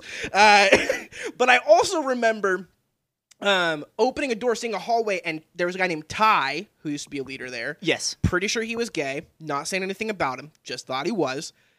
And I remember him being at the end down there, and I was like, "Man, this is a church." And I remember like throwing Bibles around and like flipping tables. And you remember any of this? I remember the come to Jesus. I remember turning Christian. I distinctly remember lining kids up, flipping the church, and I also remember Logan, Alex's older brother. Yeah. And Mark, his really good friend, who was a grade older than us. Yeah. Coming around a corner, dude. Like Logan's running this way and Mark's running this way by the bathrooms. Yeah. You know what I mean? And they met there and just... I remember the collision, yeah. The collision, The dude. collision. And I was like, that is nasty. I had no context for that collision. That's crazy that you remember any of this, because all I remember of that night is doing it. You've reminded me that the collision was during that game, that we had a come to Christ moment during that, and then the Jesus character, which was Travis, get crucified at the end of it. Got fucking crucified. He died. Dude, what? That game is so crazy, Odyssey. Like, so here's why I don't remember so much of that game, is because at some point during that game I realized it was probably more because I was tired more than anything. It was at night. It was at night, at the end of a like full day of camp, and I was tired, kind of wanted to go to bed, and I just lost interest in the game. Oh no, dude. I remember watching Travis like carry the cross across the hallway, and then I remember thinking, "Oh, that's kind of fun," and then walking away. Like it was like later in the night that I realized, like, oh, he's Jesus. Like Jesus. I get it. That's funny. Dude, I remember them lining him up on the coffee bar and just I wasn't in the room for that. like, dude, and he was and I was like, they're crucifying Jesus. Actually crucifying a gay guy trying to pretend to be Jesus. You think Travis is gay? Is it? Is he gay? He's trans. I don't know. He's Rosalind. Is it Rosalind? Hey, Is Rosie, if you're watching this, I follow you on Instagram, and what you're doing is awesome. I don't remember your name, and I'm sorry about that. Oh, and I'll say this: I didn't even know you were always a dope person, and I don't give a shit if you're trans. So fucking awesome. No, if you're yeah. trans, dope. That is a person. Reach out, join the Patreon, dude. Join the Patreon. I would love to have conversations with a bunch of people from the church who were gay. We talked about you and Cameron mentioned Tyler T. Guzman, Uh-huh. and I wish I knew what that kid was up to. Oh, bro, he's so hot. I don't doubt that. Even a Oh, little he bit. is. Yeah. He is. He's full gay, I'm pretty sure. I look him up on Facebook sometimes, and I go, "Oh, you don't even look the same." Dude, well, you know about me, okay? You know about me. Do I know about you? Tell me what I know about you. That I'm not. I'll suck a little cock. Okay. Okay. Okay. We've talked about this for sure because we busted up. Did you? We busted up talking about it when you were driving, and I was in the back seat with Nathan, and I went, and I just out of the blue went, "All right." I'm just gonna Yeah, well, I'm just gonna say it, and they were like, "What are you talking about?" And I At was that like, point, you hadn't, like, as far as I know, like, come out to the world or anything like that. "I had. You guys just weren't aware." because you guys were talking about, like, because Nathan was talking about how his team is so diverse, how they have an Asian guy who's Mexican and 2 other Mexicans and, like, 2 black guys and then some white fat guy. And I went, yeah, well, you know, I'm gay, too, so. But, that's what I don't give a fuck, dude. Like, Hey, good on you. I don't give a fuck, and I also, straight up, we can talk about this after the pod or Yes. another time, I don't think Jesus gives a fuck either. And that's a big thing that I was listening to with Josh's Sermon on the Mount, that I highly disagree that the Bible says really anything about homosexuality. Oh, Not okay. anything, but Yeah. specifically in the New Testament, I think that it's very debatable on what they were talking about. Okay. And when Jesus is talking about what people say is homosexuality, where he says, "Do you not know that from the beginning God made man and woman to be married and joined at one flesh?" He's not necessarily referring to homosexuality there. A lot of times he's referring to divorce. So to me, okay. I look at what is Jesus really speaking about, and I know that he says man and woman, and you can say, well, you know, based off of that. But to me, it's a little more up in the air. And again, we can talk about that a little after. Yeah. I mean, again, this is if you guys take nothing else from this conversation, it is that Chandler and I are at a disagreement about something that we've read and experienced in the Bible, and we are going to have a nuanced conversation about it where we get a little bit closer to what absolute truth looks like. And it doesn't make me love you any less. It doesn't. Yeah. That's how it is. And that's just something that I try to preach today is, like, we need disagreement. We do. Like, we have to have it. Yep. Because, like you're saying, that's the only way to really get closer to what the truth is. Yep, iron sharpens iron. That's what it comes down to. It's going to hurt. That, like, the analogies that we get for what growing in your spiritual life is actually going to look like are iron sharpening iron, which is literally just 2 pieces of iron, like, rubbing up against each other to, like, make each other sharper, which is literally shaving off pieces of both parts, like not ruining, but like chipping off pieces of each other to become better objects, Better tools, better weapons, yeah. Going through a crucible to, you know, filter out all of the not good stuff, and neither of those don't inflict some amount of pain. An incredible amount of pain, and that is, I believe a tenet of spiritual growth. It's going to hurt. It's going to hurt, and I'm sorry, but that's just reality, and I don't like it any more than anybody else does. And for people who are hurting, can I bring you some soup? Can we have a conversation? Like, I'm sorry that it's hurting, and I'm sorry that you're going through it. I want to be there for you, and that's the capital C there, you know? Truth is hard, man. Truth is hard. And there's a lot of things. I mean, dude, like, for me, I've really been diving into a lot of other scriptures outside of the Bible as well. Good on you. Different gospels that were written, like, maybe a little later, but around that same time period. And you should. Books like that. And in the Gospel of Thomas, it actually, like, the 2nd or the 3rd verse, because it's only one chapter. It's 114 verses. It says that when a man finds truth, he's going to become disturbed.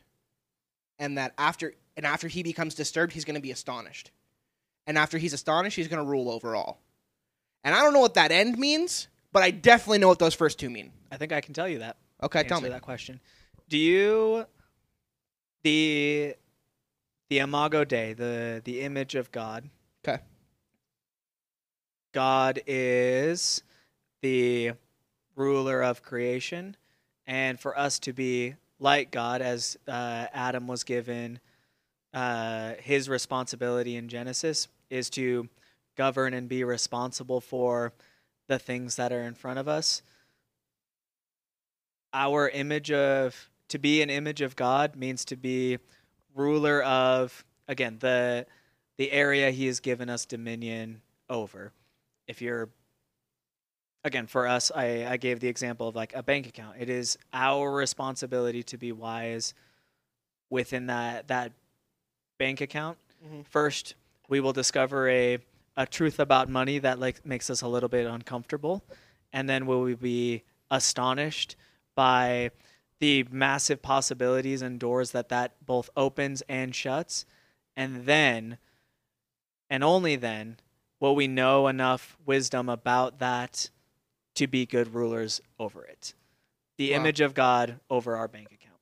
And again, that's a very specific example, but Makes sense. that's in my opinion where we're trying to get to. That's awesome, man. Were you the one who was with me when we saw Yoder eat shit? When he at the park? Yeah. No. You weren't. I'm just kidding. That was me. You were, yeah. Hey, man. You're sitting on the park bench. Yeah, I remember that. I spent a lot of time with you and Colton walking from Centennial to the Pursuit, so I couldn't remember like if it was you guys, Yeah. or who it was. Dude, so shout out to Andrew Yoder, good friend. He's working out at Idaho Shakespeare Festival. Oh, that's awesome. Hey, good for you. And this kid with a big ass red afro, dude, set up a park bench right next to a basketball hoop. And he was like, I think I'm gonna do some parkour. So he like runs to the table and jumps and then like hangs on the, not even the rim, but like the back of the basketball hoop. And I remember thinking to myself, I was like, damn, that kid's got long arms. And the next thing I know, dude, he falls and just bah! on the ground, dude, just back, and he just goes. And me and Audrey were like, oh shit, we should go help that guy. So we like walked over. Dude, he could have died. You know? Like if he hit his head and he didn't have a helmet, you know? Absolutely. I'm glad he landed on his back. Yeah. And not his feet, but his back, yeah. His back, worse than his feet, better than his head. Yeah, true. True. So that's cool. Yeah, but did knock the wind out of him, but Did. that was so crazy, dude. I just remember walking by that and I was like, wow. That was. Uh, I remember laughing really hard after we left that. yeah, yeah, we were like, but that shit was funny. Dude, okay, two more questions. Okay. 2 questions for Okay, here we go. you. And none of them have to do with church. Oh, okay, cool. Do you run? Do I Are run? you a runner? I can't. Can't. So, as much as I would love to, and genuine truth, I would love to run a half marathon or a full marathon one day. My knees won't let me because my growth plate fell out of my right knee and I broke my left knee when I got hit by the truck. I have the worst knees of anyone I've met. Crazy. You should talk to my mom. I mean, there are people with worse knees, but like, genuinely, I have some really bad knees for a 20-something-year-old. Yeah, you got like 40-year-old knees in your I have 24-year-old body. Yeah, like zippers on my knees. Like I look like I've had them replaced multiple times. Wow, dude. So That's cool. Did you run before that? or Or because of your growth plate, did you still not run? I couldn't. I got more into hiking and biking because biking doesn't actually require the pressure on your knees. Right. Where are you going with this? I just wanted to talk about like the impact that Josh and Andrew had on our lives. For me, like I would have never been a runner. Like I obviously look at me. It's not like I'm fucking the most healthy person in the world, but I really enjoy long distance running. And like lately, the last 2 weeks, dude, I've been hitting it hard, bro, because I was like, because I'm going back to school and I really want to start like really feeling healthy and feeling good. And I just realized when I was running today, I was like, I would have never done this if it wasn't for them. To your point, I don't long distance run like they did. My first big experience bike riding was with Andrew, and I can throw a frisbee. Yep, facts. Like nobody else. Dude, I would never know how to throw a hammer if it wasn't for never Chris Stoddard. Yeah. Like, there are an incredible amount of, like, small things in all of our lives that we can be like, oh, yeah, that was those guys. Mm-hmm. Like, I mean, a lot of them are little things like, Oh, I know how to throw a frisbee. like, things like that. But that's like this. You know what I just realized what you were doing. I'm talking like this. I don't know how to do it anymore, but like just making dumbass jokes like that, like Yeah. Well, it's like, have you ever walked into a crowd and just had the urge to yell, Spider-Man? You know exactly what I'm talking about. I don't, bro. I don't. You I don't. don't? But that's fucking hilarious. Did we It's do that so funny. We would just yell Spider-Man back and forth. Do you remember in Australian accent? You remember the specifically, frippy too. dip wap, the ticky slap? No, actually, that does sound familiar. It was riff raff. We used to talk riff raff. Freaking dicky slap. The frippy dip wap, the ticky slap. Or like Egyptian linens, dude. Oh or- my God, the linens of Egypt. Yeah. My last question for you, bro, Yeah. is, actually, I got two more. I know that I said I had two more. I actually have three. I'm ready. And Let's the go. last one does have to do with your beliefs. I wish I would have brought this up with Cameron on the podcast. We talked about it a little bit afterwards because it was a bit of a We're point getting the band back together. it was a bit of point of contention for us. But how was, because I know that you went, how was Australia? I mean, obviously it was 2016, so it's 6 years ago. Can I be honest? Yeah. One of the most fun things I've ever done in my life. Really? I loved it. Yeah. Yeah. You guys just went like hiking a ton and Yeah. Well, hiking a ton. We did spend a good few days in the Blue Mountains. We were trying to convince Josh to play the penis game for like a good amount of that hike. He wouldn't do it. what is the penis game? What do you mean, what is the penis Bro. game? I remember a lot, dude. I don't remember the penis game. We were just trying to... Oh, penis, like we were trying to say it louder Yeah. and shit. Okay, gotcha, Yeah. gotcha. I was like, gotcha. we were isolated and we were like, maybe this is the moment where we're going to get Josh Branham to say the word penis. I've never heard Josh say the word penis. He and won't, bro. He won't do it. Good on him. Bro, I remember when Nathan... I know what you're talking called about. his wife a bitch! Love that guy. Love his wife. Great people. But I remember when we were hiking and he was like, yeah, Marie, that bitch. And I was like, yo, dude! You can't say that! I was like, brother. Brother in Christ. Yeah, we spent a good amount of time. We spent a good amount of time walking because that was most of our mode of transportation. And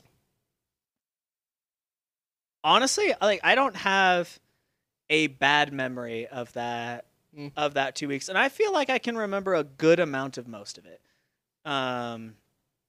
Harrison almost died. Oh, what? Did you not hear about this? Dude, I was gone. I left the 11th grade winter. Yeah, no, I Winter break. remember. I remember when you stopped showing up. Well, I made that Was I made sad. that video on Facebook called my coming out video, I don't remember that. where I said that Jesus wasn't the Son of God. Said it. I remember hearing that you did that. So kind of sick of you to say that I hadn't come out to the world before, because I definitely did. I told him that I was an atheist. No, well, here's the thing: is I remember that a video was made, and I remember never watching it because my opinion of you was not going to change regardless. Thank you. Here I am. I'm doing a podcast. I still haven't watched the video, and I probably never will because I'm going to have a nuanced conversation with him about it. Keep talking about how it was sad after I left.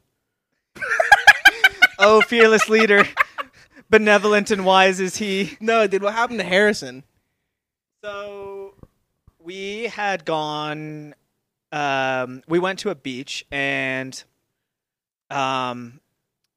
Australia is full of cliff sides and coast, and a lot of those cliff sides break into the land a little bit, where you can find a nice calm cove where that you can actually like cliff jump into. Yeah. So, and we have this on video, actually, so you can watch the video. But there was a point where we had climbed, most of the morning, and we had gotten to a cove where we were like, okay, the water's coming in. That probably means it's going to be good to jump. Chris jumps in, and we were like, okay, Chris, he was fine. He gave us the okay to go. We were like, okay, cool. He's gonna go. So actually, Braxton actually jumps in after him, and he's fine.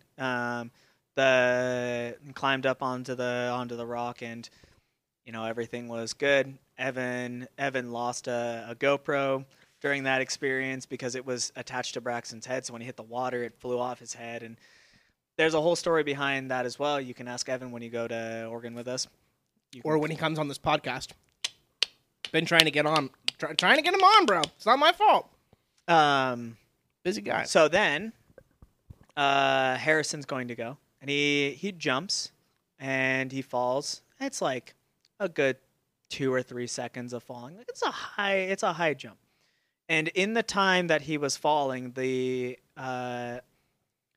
wave had gone from going into the cove where we wanted it to go, and it had turned back into going out into the ocean again. So he hits the water, and we were like, "Oh, it's Harrison!" Like he's like bar none the fittest of all of us in the easily, like without a doubt, a man among boys. Yeah, yeah, yeah.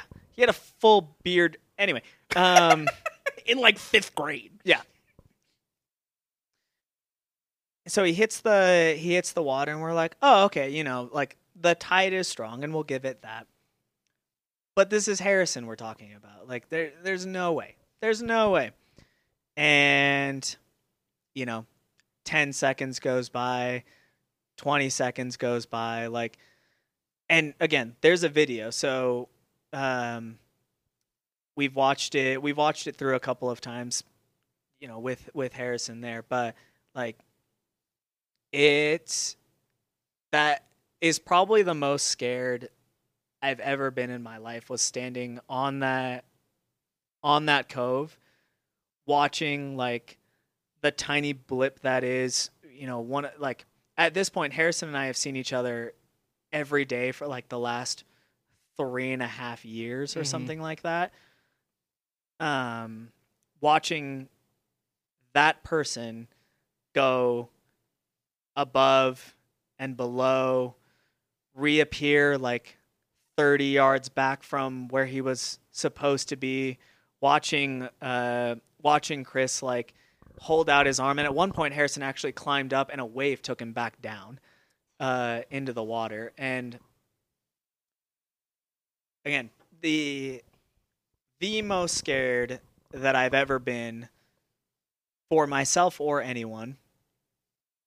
When he came back up, we were like, we left. Yeah, we're not jumping. Yeah, like that was after that. We like nobody else was going to jump. Like Chris and Josh. Josh had climbed down in order to help in any way he could. They climbed back up the cove, and yeah, we walked out. Yeah, like that. That's terrifying, bro. Was yeah. Like, I can't imagine. I mean, does he remember it? Like, was he? I hope so. I know, but like, did he like explain to you guys what had happened to him? Like, he was just getting caught by undercurrents, or like? Yeah. And again, there's a video. So how much of it he remembers from actually being there versus him, because we watched the video all together later that night.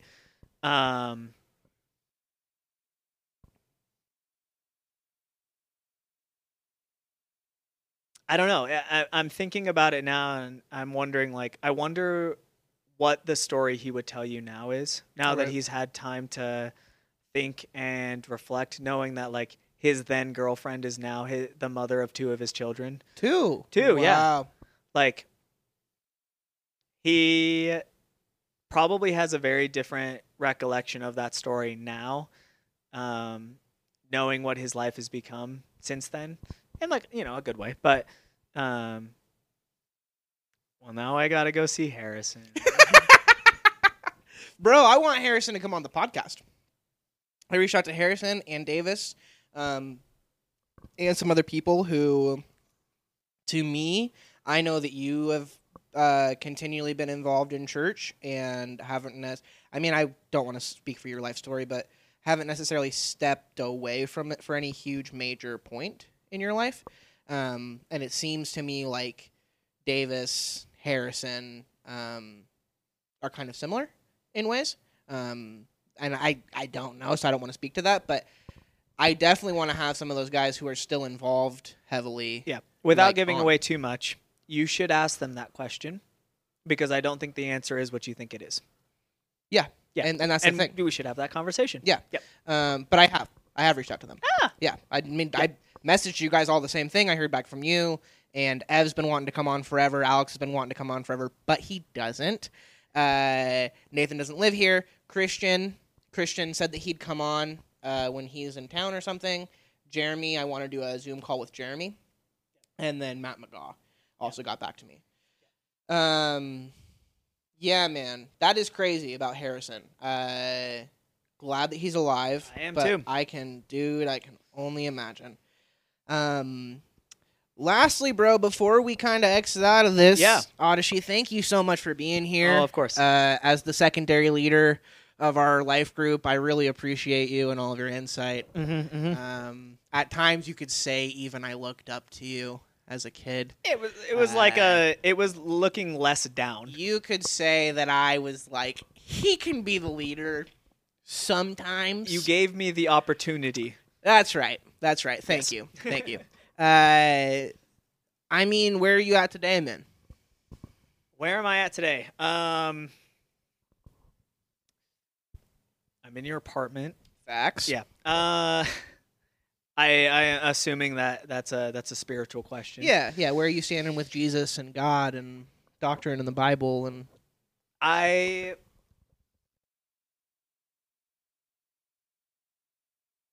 Here's what I do know is that Jesus is the Son of God, that he is who he says he is.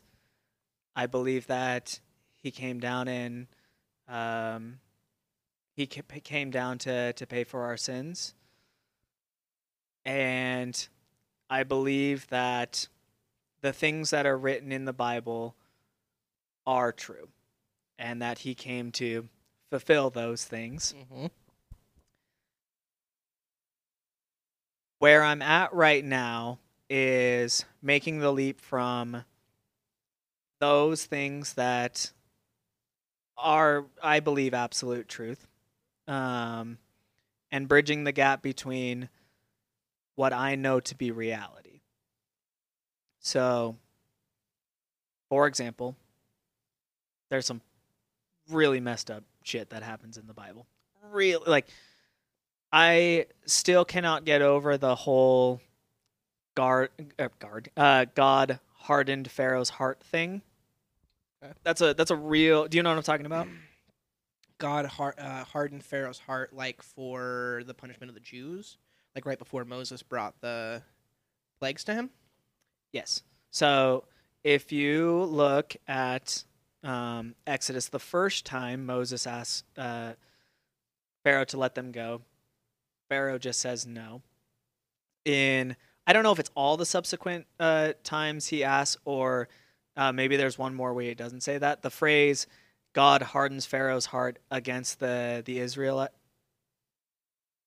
whatever they were called at that point. Jews. I guess the Jews out of Egypt. Not technically. We will get into that history lesson later. The Israelites. God hardens Pharaoh's hearts against the Israelites so that he could, what is essentially just show off his power. That's an actual event that happens in the Bible. And my goal right now is to know enough about God's character and what true justice actually means to look at that event and say, no, that was good. Because right now, like, honest to God, I couldn't do that. I cannot explain to you how the benevolent God of the universe could justify that in any way other than saying, like, I'm justice and this is the way it is. But that's the shit that made me leave the Bible college. And I have to get to the point where either I decide that I trust God enough to follow him through that, or I don't. And that's where I am. I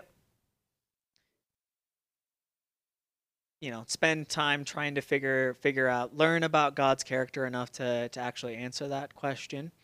The Bible Project is actually a fantastic resource that I think anyone even curious about some of the nuances of Scripture should go great check podcast. out. It's a fantastic podcast, and I've learned a tremendous amount from listening to that.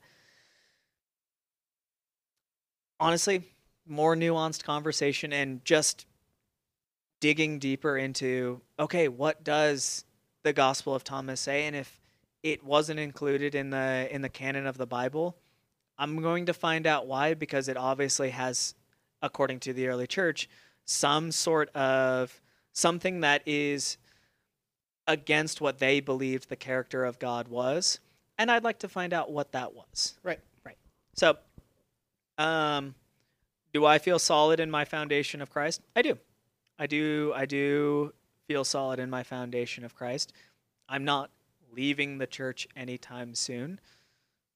But I also think that our upbringing, not necessarily through the pursuit itself, but just as humans who live in the Northwest of America between the years of 1997 and 2022, it was a lacking upbringing, and we were told things that people believed are genuine truth that we're finding out doesn't align with what actual truth is.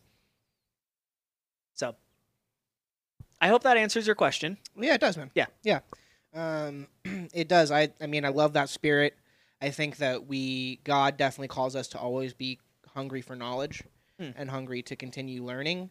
For me, I don't remember if it was Paul or if it was Jesus who said this, but one of those important guys. One of those important guys. I mean, personally, I got some issues with Paul that I'm dealing with God with about right now. But among which are his runoff sentences. Oh my goodness. Go on. And just the fact that, man, like, sometimes you're like, listen, I'm Paul, and you know that I'm Paul because I'm writing this really big. And you're like, Paul, what does this have to do with anything in the Bible? So anyway, I can't remember if it was Paul or Jesus who said this, but it said in the Bible that the word of the law brings death and the spirit of the law brings life. And I can't remember if it was Jesus who said it. I can't remember if it was Paul who said it. But that's something that I have been continually trying to search out for myself. Right. And to live like Proverbs 3, I think it's 3:5 that says, "Be still and know that I am God." Sure. Even in places in my life where I'm like, I'm personally really struggling with Jesus. I feel like I'm way more like not founded, but like I'm way more confident in the Holy Spirit. Yeah. Than I am in Jesus at all. Yeah. And that's, that's okay, because just like I'm getting at, and what you're kind of getting at too, is it's like, it's okay to kind of have these thoughts and these doubts. And that's when you have nuanced conversation and you can get a little closer to truth. Yep. So thank you, Adashi. Yeah. I really appreciate you, bro. I love you. And I want to thank you for coming on the podcast and speaking your truth. Do you have anything else to say to these people before we leave? Anything else to say to these people before we leave? You did call yourself a white American. I just want to throw that out. Did and call you're myself not white at all. I am not at all. I'm not a white American. There. You're like us white Americans. I was like, are you good? Yo, you're working at a bank, but are you good, bro? Like, so as somebody who at the bank once got blamed for 9/11. No. Yeah, that's an actual thing that happened. The customer's name was Larry. Bro, you don't even have a beard. I don't even have a beard. I was wearing a mask, to be fair. Okay. But no, I do not consider myself a white American. I genuinely think there is a nuanced conversation about race that needs to be had, because I don't think it's nearly as solved as some people think it is, and I don't think it's nearly as unsolved as some people think it is. Do you think in general or just in church? In general. Okay. Oh, and not especially in the church, but like I believe so much that the white American church thinks that we've solved racism in a way that's just untrue. And you can find that episode on Patreon/BearTheBurn. Thank you guys. Really appreciate you. And we will see you next week for hopefully another Life Group episode. This is episode 38. Be good to yourselves. Bye, bitches. I take this life too serious to watch it pass me by. I'm awake, I'm aware, not delirious. This is me and it feel right. I'm a star in the waiting area. This era is my prime. I'll pack the load, I'll carry ya if I can find the time. This kinda feels like basement eyes. Philosophize my life, but green or vaporize. I hate my life. When I sleep in, I'm keeping my secrets close to my heart. You'll have to kill me to get me goofing, geeking. I'm seeking out greatness, but the cost is my regular likeness.